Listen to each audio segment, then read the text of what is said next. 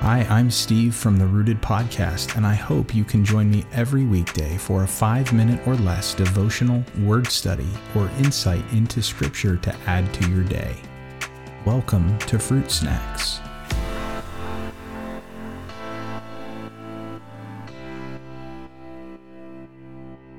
Hey everyone. In today's episode, we're going to do a word study on foolish.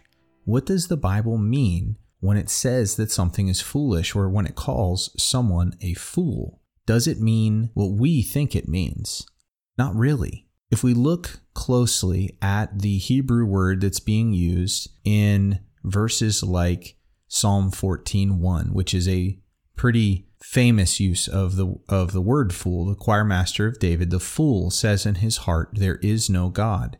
What we see is that this word is the Hebrew word Nabal or Naval, and on its face, it is often translated as foolish or senseless. Now, when we think of the word fool in our modern context, if it even gets used, maybe we'd have to go back a little bit more in our history, our language's history, in order to get to a more robust usage in everyday language. But it tends to refer in English to someone who is of lower intelligence, or who is stupid or ignorant, or who just doesn't get it. A very long time ago, it may have even referred to someone who was mentally handicapped. But is that what the Bible means? Is that who this term fool is referring to in the Old Testament? Not at all. And I want us to see that because when we look at several examples, it will become apparent. Deuteronomy chapter 32, verse 6 says, "Do you thus repay the Lord, you foolish and senseless people? Is he not your Father who created you, who made you and established you?"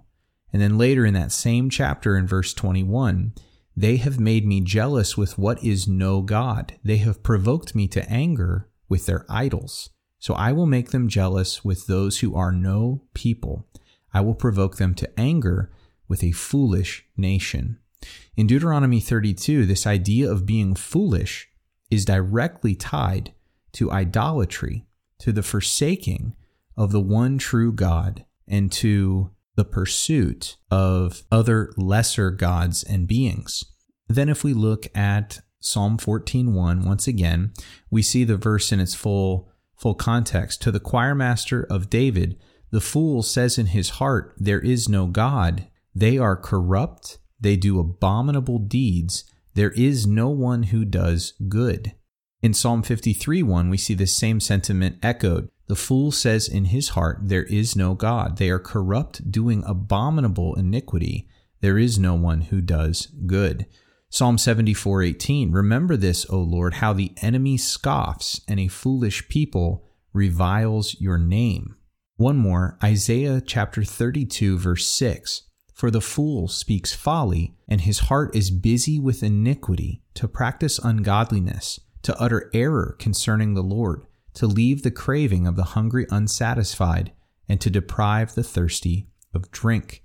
So when we take all of these examples together, and there are more throughout the Old Testament, but when we look at them on the whole, what we find is that when the Bible uses the term fool or foolish, it is almost never referring to a mental deficiency. It is nearly always referring to a moral deficiency. The Bible uses the term fool to describe someone not who is stupid, but who is unconcerned with God or outright rebellious toward God, someone who has a rebellious spirit. And the Bible would look at that and say that obviously if God is real and exists and a person wants nothing to do with him and has rejected him, that's a very foolish thing to do. And it is stupid in its own way, but it's really not the focus of the word. And so that should challenge all of us, because the smartest, quote unquote, wisest among us on the Bible's standards can absolutely be fools. It has nothing to do with being unintelligent, but unconcerned with God. You and I can be a fool on any given day if we choose to go through that day without giving much thought to the one who created us.